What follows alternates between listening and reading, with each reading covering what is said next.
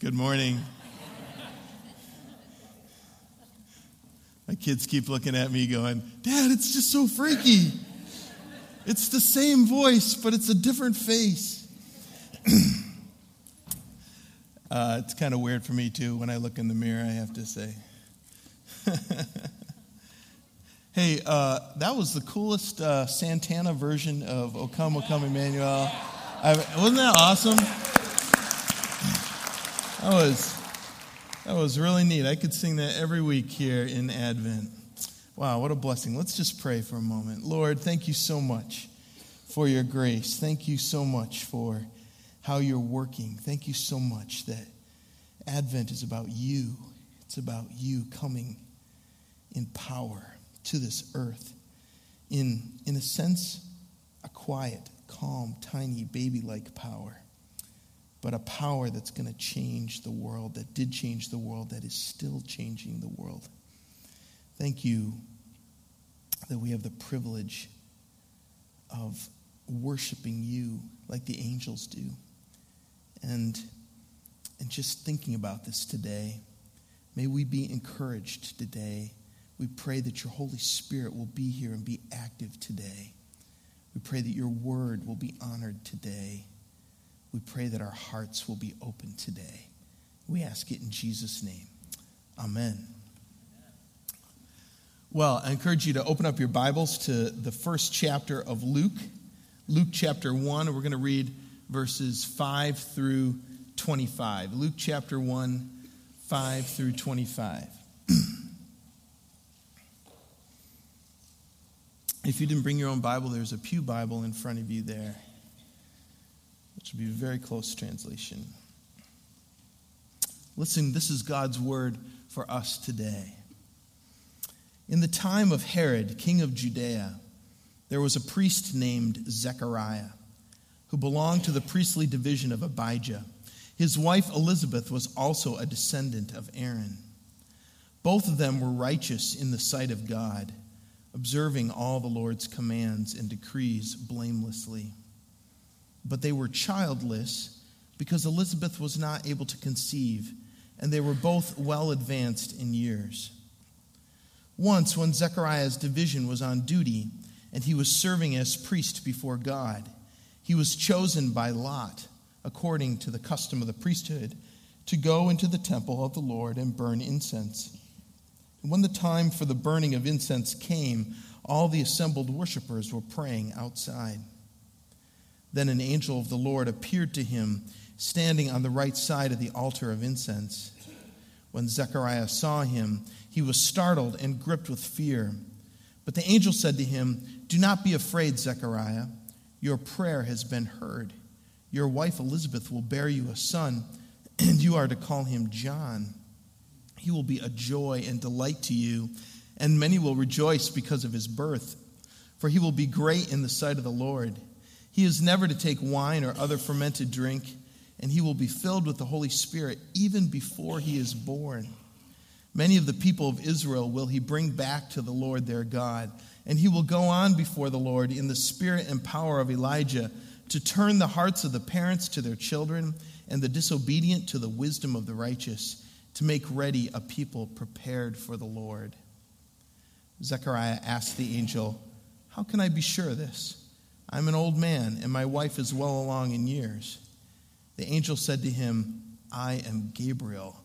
I stand in the presence of God, and I have been sent to speak to you and to tell you this good news. And now you will be silent and not able to speak until the day this happens, because you did not believe my words, which will come true at their appointed time." Meanwhile, the people were waiting for Zechariah and wondering why he stayed so long in the temple. When he came out, he could not speak to them. They realized he had seen a vision in the temple, for he kept making signs to them, but remained unable to speak. When his time of service was completed, he returned home. After this, his wife Elizabeth became pregnant, and for 5 months remained in seclusion. "The Lord has done this for me," she said.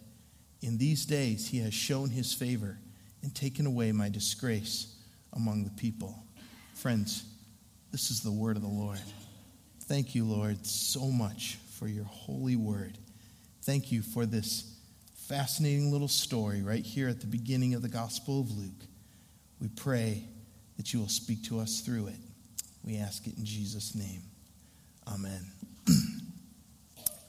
Well, good morning. My name is Bill.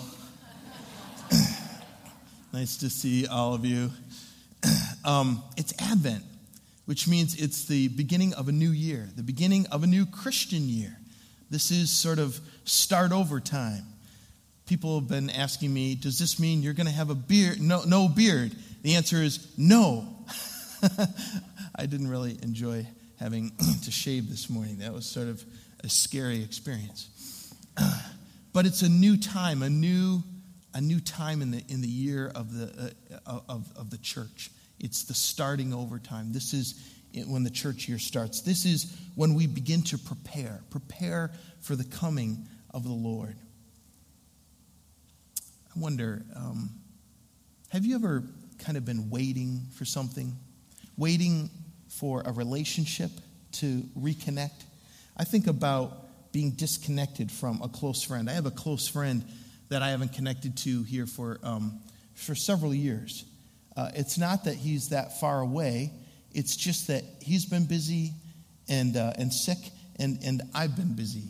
And I think that between the combinations of that and family and obligations and jobs that are going in opposite directions, I just haven't connected with him for a couple of years.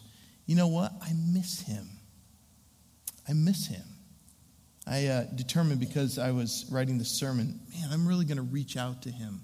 I really want to reconnect with him. Have you ever felt disconnected from someone like that? Maybe someone comes to your mind. How about this? Have you ever felt disconnected from God? Have you ever felt like maybe you haven't really heard from God for a while? Or maybe you haven't been tuned in to try to listen. You realize you've been so busy that you haven't listened very carefully. Or maybe you're trying to hear, but you just don't seem to hear anything at all. Nothing seems to get through.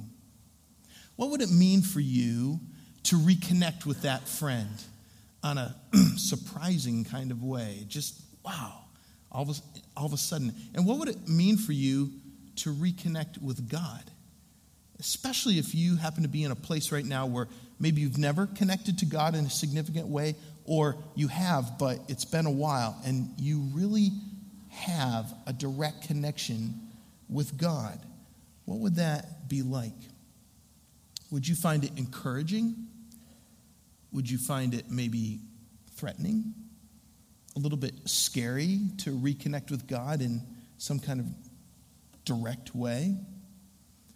What would it mean for our world if we sensed that God was reaching out to us and connecting with us as a world? That God was here to help us out in the midst of all the crazy things that are happening in our world right now. Right now, you and I could list many, many things that are going on in the world that we are dismayed about, that we're concerned about, that we sense that we need some direction from God. We need some hope from God. We need some intervention from God. Well, at the beginning of the New Testament here, there's been a period of 400 years of silence.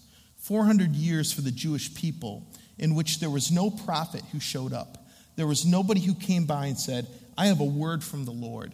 There was no message. There was nothing at all from God except what they already had, the scriptures they already had, the practices that they already had, their religious practices.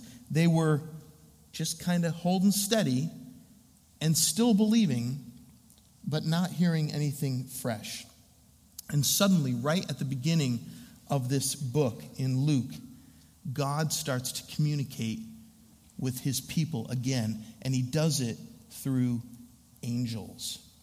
First of all, we see an angel showing up to the old priest Zechariah, and that's what we're going to explore today. Over the next 3 weeks, we're going to explore how an angel showed up to a teenage girl named Mary, to a man named Joseph, and finally to some scruffy shepherds living out in the fields. A whole host of angels showed up for them. We're going to explore God's interaction with people. And hopefully we're going to hone our own listening skills for how God is speaking to us and speaking to the world. I want to say to you, first of all, that angels are messengers from God. Angel, or angelos in the Greek, literally means messenger.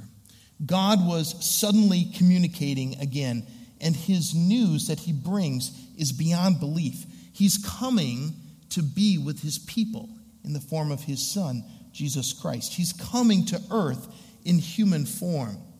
But first, he has to prepare his people. And he's going to do that by fulfilling Old Testament prophecy that's going to come through this young baby who's being predicted today in this scripture. This baby is not Jesus who's being predicted. It's John. It's John the Baptist, Jesus' relative, whose goal and purpose is to announce the coming of the Messiah. It's kind of like knowing your whole life that you're there for someone else.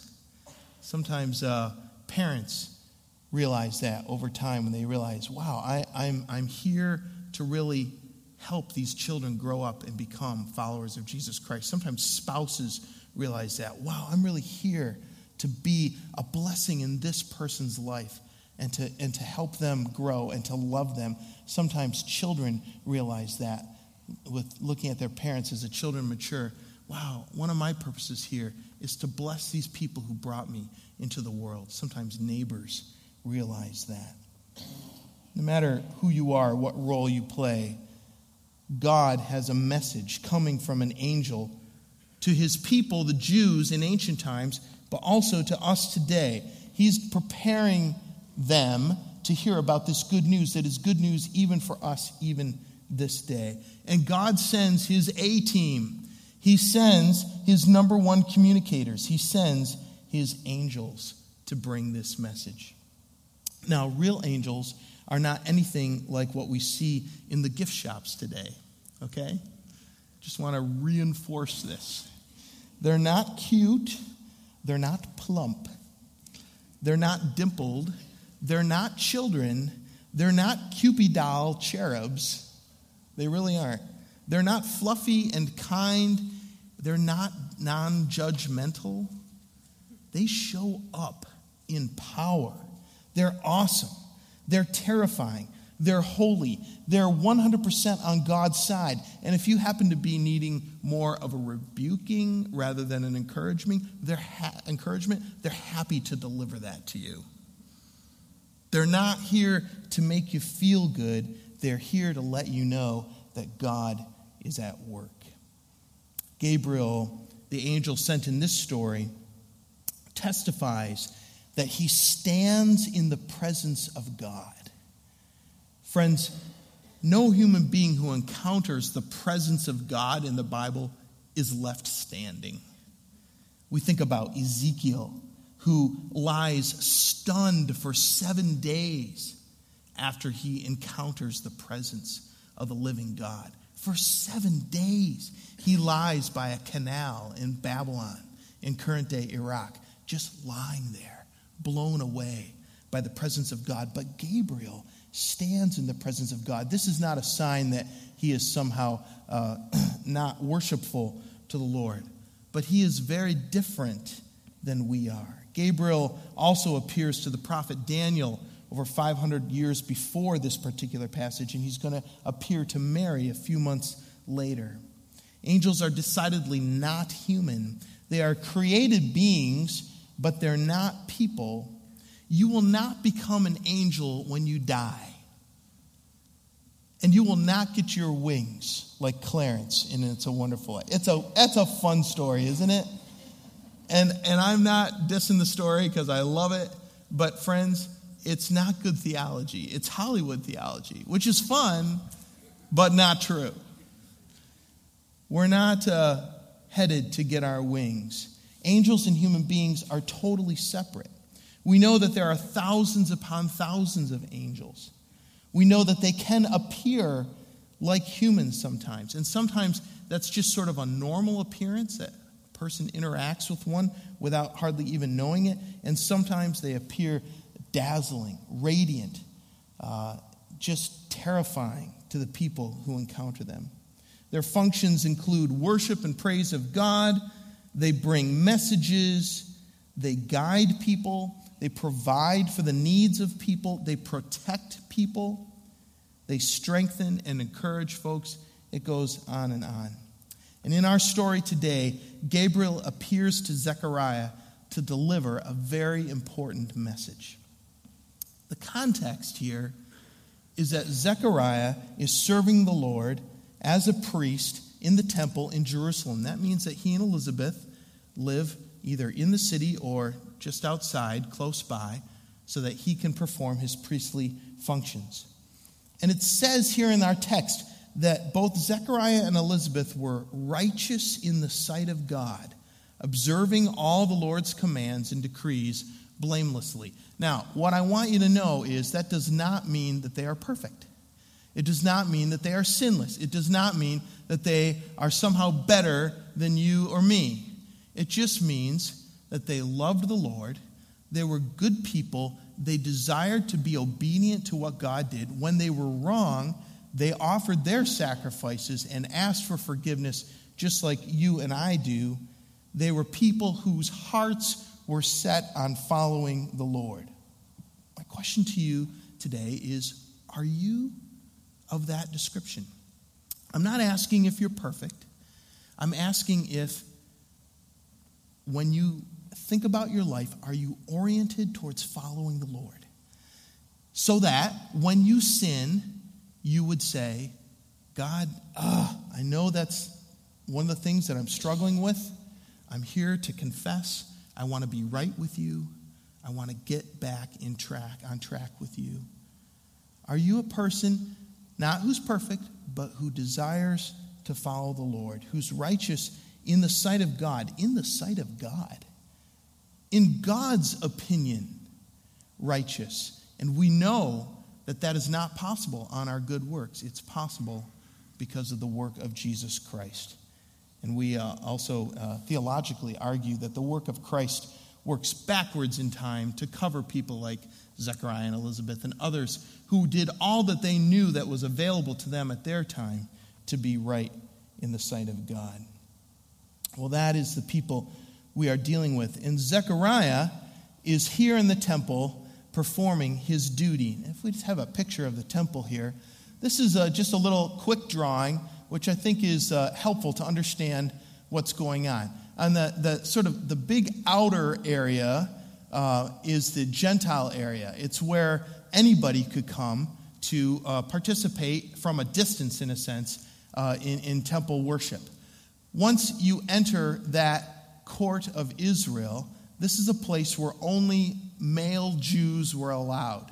And in this place, the altar of burnt offering was a place where people offered their offerings. The priests did it for them for the sake of their sins. And they would come and make that offering.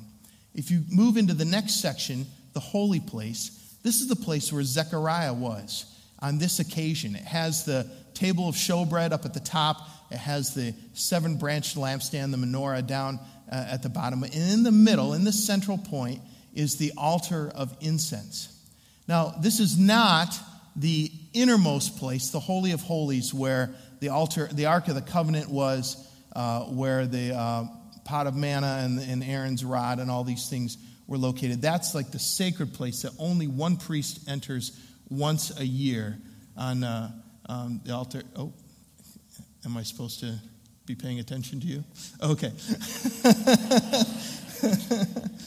Once a year. Anyway, Zechariah is coming to do what is done twice a day, once in the morning and once at night. He's coming to offer the offering, the special incense offering.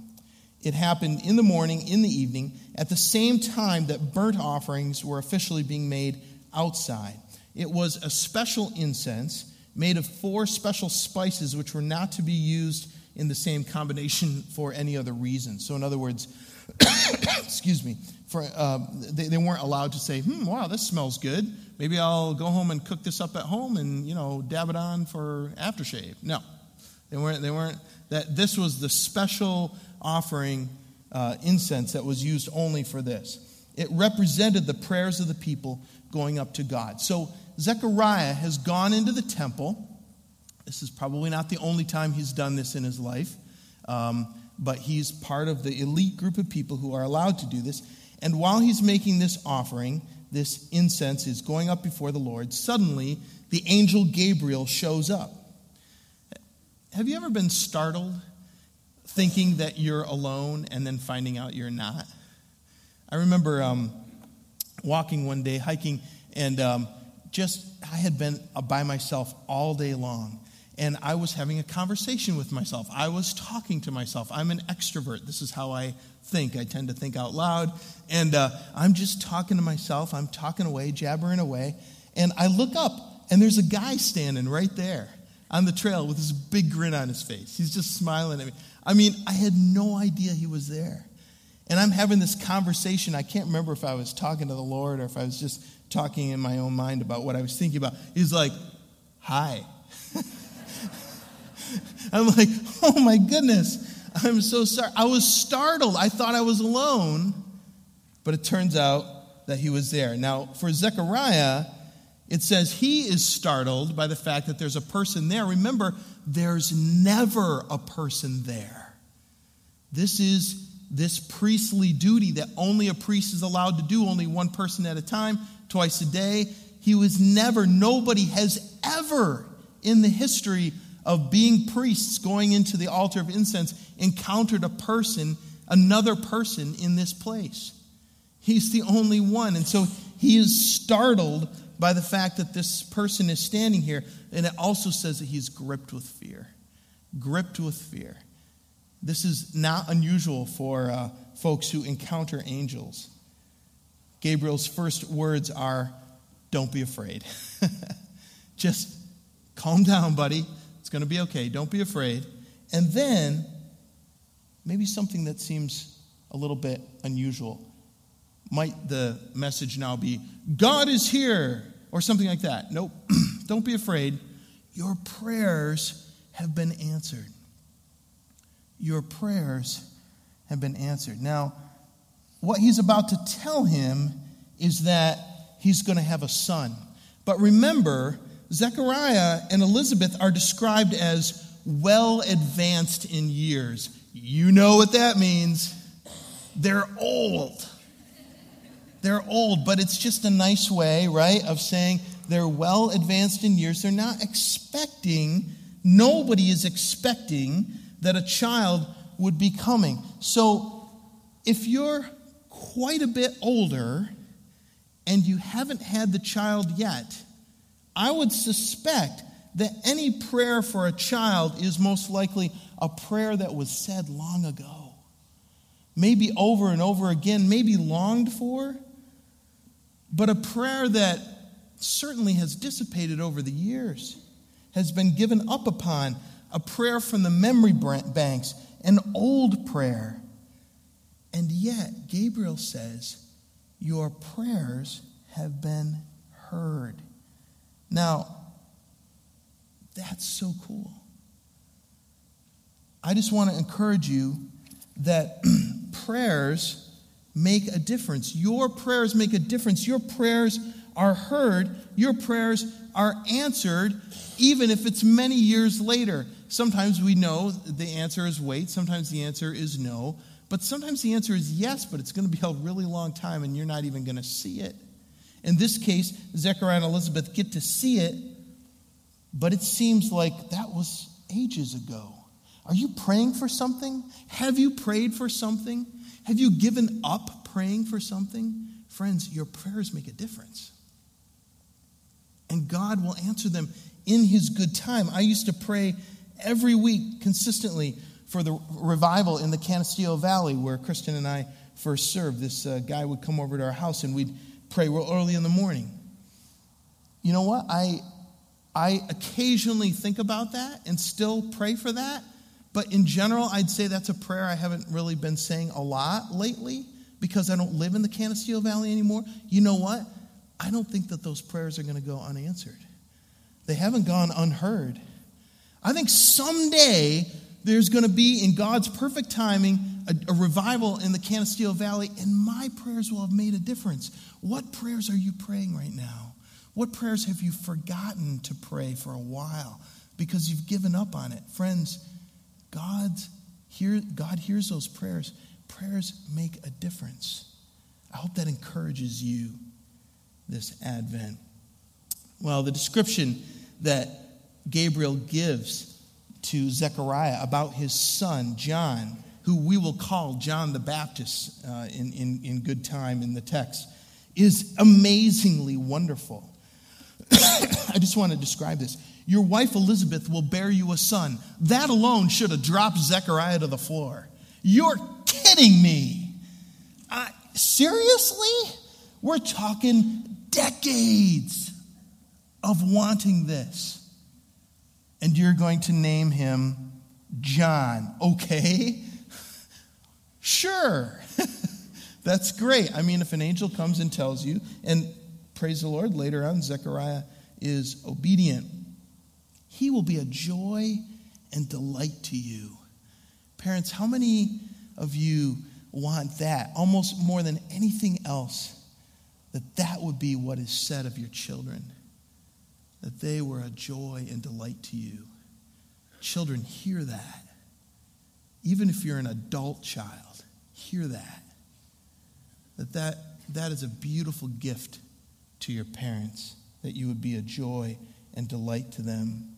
And many will rejoice because of his birth. This is going to be a community rejoicing moment.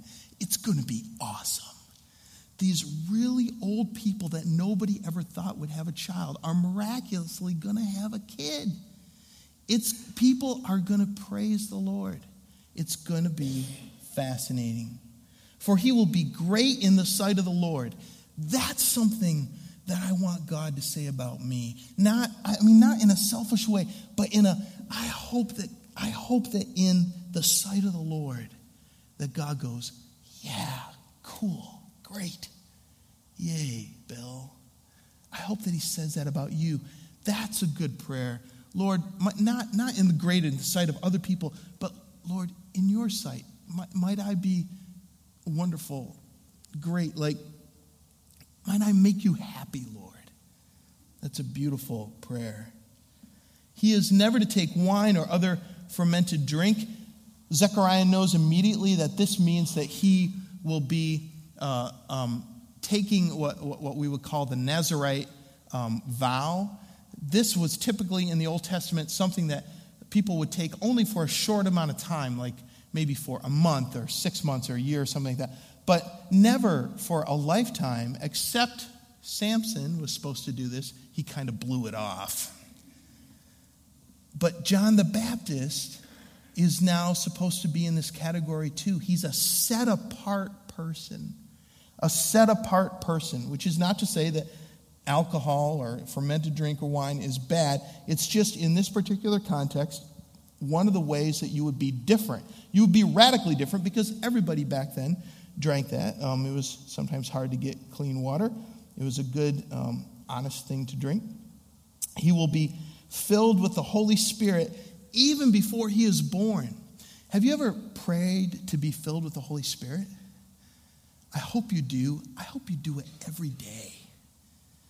John is described as being filled with the Holy Spirit even before he's born. We know it's true because when Mary shows up and Jesus is just a very, very undeveloped fetus in her womb, John, in his mother's womb, jumps for joy. The Spirit is strong in him even before he's born. And he will go on before the Lord in the spirit and power of Elijah. Sorry, I missed verse 16. Many of the people of Israel, this is the Yoda verse. You ready? Many of the people of Israel will he bring back to the people, to the Lord their God. Hear that? Hear that, Yoda? If you have no idea what I'm talking about, don't worry about it. Many of the people of Israel will he bring back to the Lord their God. That's a beautiful promise. That he'll be a person who brings people back to the Lord, reconnects people to God. And he will go on before the Lord in the spirit and power of Elijah. Elijah is like the greatest strongest, most crazy, amazing Old Testament prophet. He's the one that appears also with Moses on the Mount of Transfiguration with Jesus. He's sort of like old school power.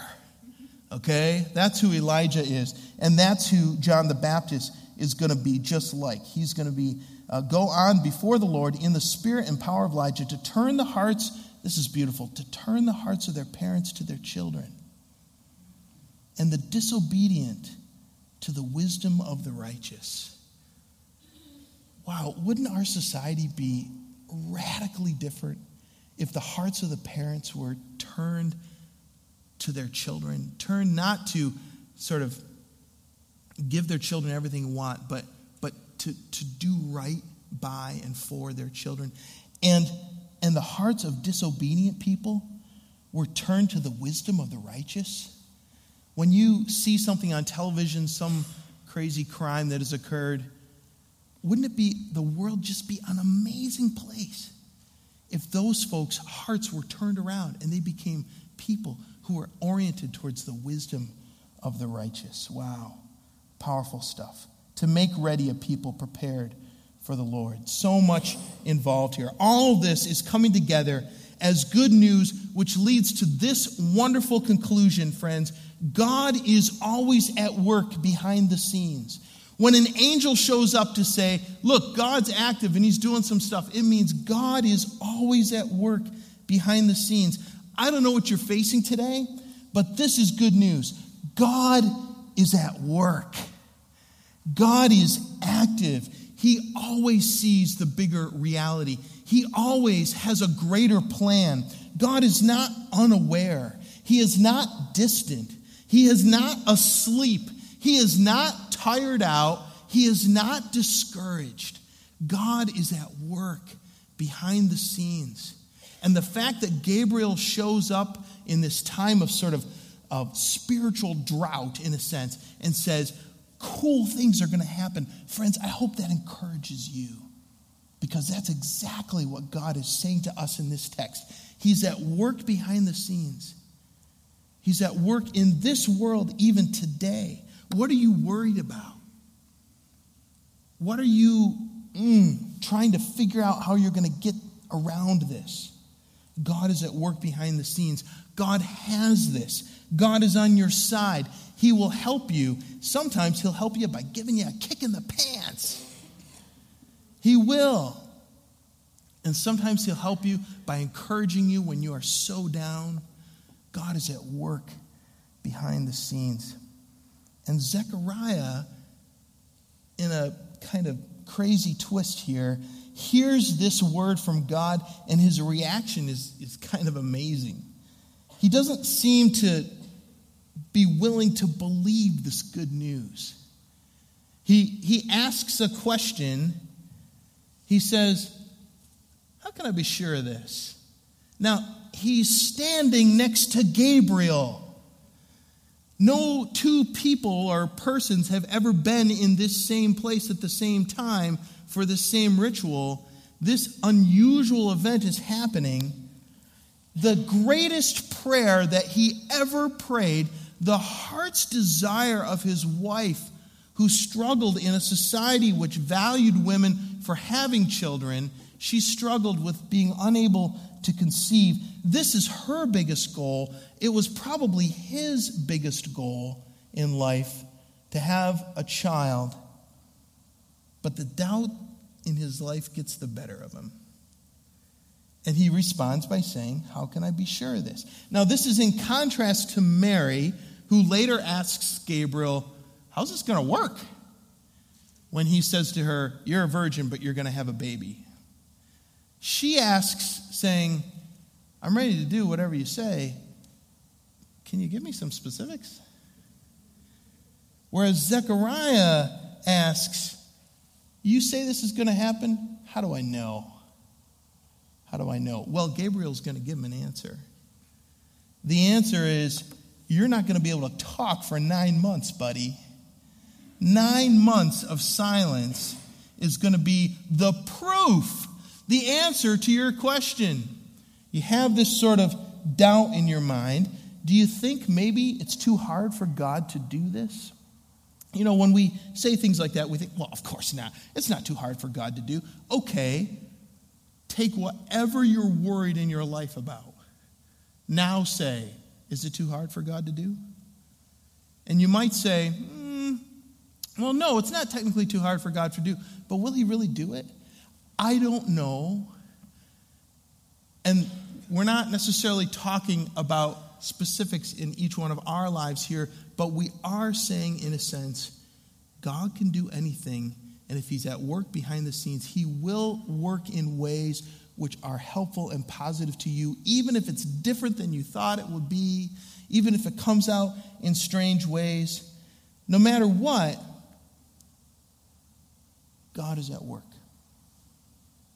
And I don't know about you, but I am tempted to sometimes say, really, God, are you going to work this out? I mean, frankly, I'm a little bit too much like Zechariah. It scares me. Are you going to do this, God? How's this going to work? Really? Is God saying anything to you right now and you're saying, I don't know. Could that be possible? Friends, when God reaches out to us, it changes us forever. It changes us forever. In the case of the world, God reaches out through Gabriel. The Son of God is going to come. He's going to be announced by this man, John the Baptist. The Savior of the world is coming. It's going to change everything. In the case of Zechariah, he's rendered mute for the next 9 months. But wow, his faith grows. I mean, he's a believer. The moment that he walks out on the temple steps and goes, and has to start learning sign language, that's his moment when he's like, wow, whatever that angel said in there, it's true. It's going to go down just the way he said. His muteness is proof that the promise is true. And friends, he is obedient. When they ask, what will the child's name be? And people are saying, Elizabeth is saying John, and they're saying, what? Come on, nobody in your family's named John. And Zechariah says, his name is John.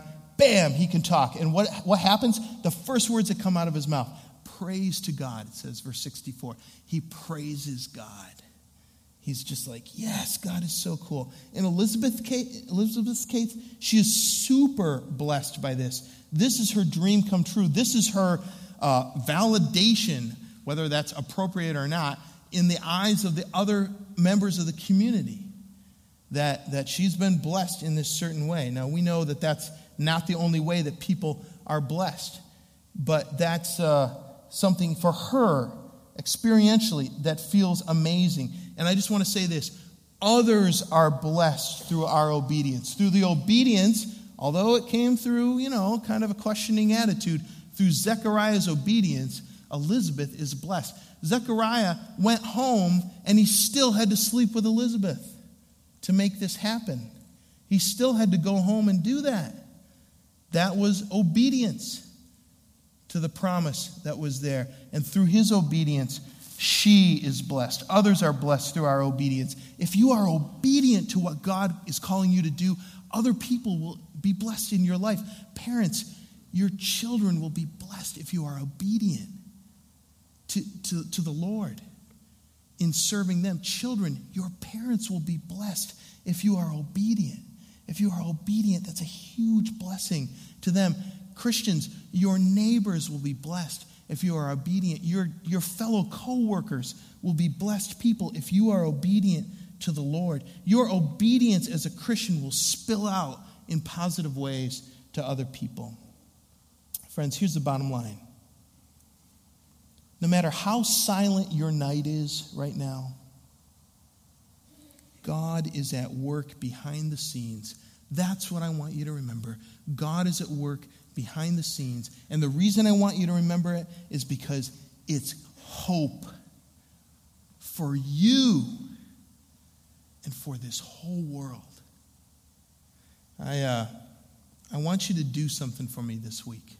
This first week of the Christian year, this first week of Advent. I don't know about you, but my Christmas list, not like the things to buy, like the things to do. You know what I'm talking about? That huge list, to-do list before Christmas, that thing is a mile long. There's a lot on that list, but I don't want to miss the fact that God might be speaking to me. And so I want to encourage you to do something that I'm going to do. I'm going to stop and listen. Stop and listen. Just that simple a thing. I'm just going to take 5 minutes a day. I don't know when that will be. I'm going to work that out, but it's starting today. I'm going to take 5 minutes a day, and I'm just going to listen. I'm just going to be like, God, you got anything for me today? I love you. I just don't want the to-do list to take over. I'm going to stop and listen and realize that you're working behind the scenes. I think if you and I do that, the difference it will make in our lives is it will reorient us to what God is doing. It will remind us that He has a plan, that He's given us a purpose, that we have a story that explains the world, that we get to share with other people, that we have a God who can be known, that we have a God who cares. And sometimes in the craziness of life, you just have to stop and listen. And so just grab your bulletins right now. There's a pencil in front of you. I want you to just write on a scrap of paper on the side of your bulletin something. I just want you to write those 3 words, stop and listen, and shove that thing in your pocket and go home and put it on your calendar or put it on the mirror in front of your, where you brush your teeth. Do something. Put it in your car, on your steering wheel. Stop and listen. Stop and listen. Friends, I think the difference this Advent, if you just stop and listen and realize that God is on our side, working behind the scenes, that He's at work in the world, and that He's sending us messages through His angels to remind us of that. That will be so powerful. Let's pray together.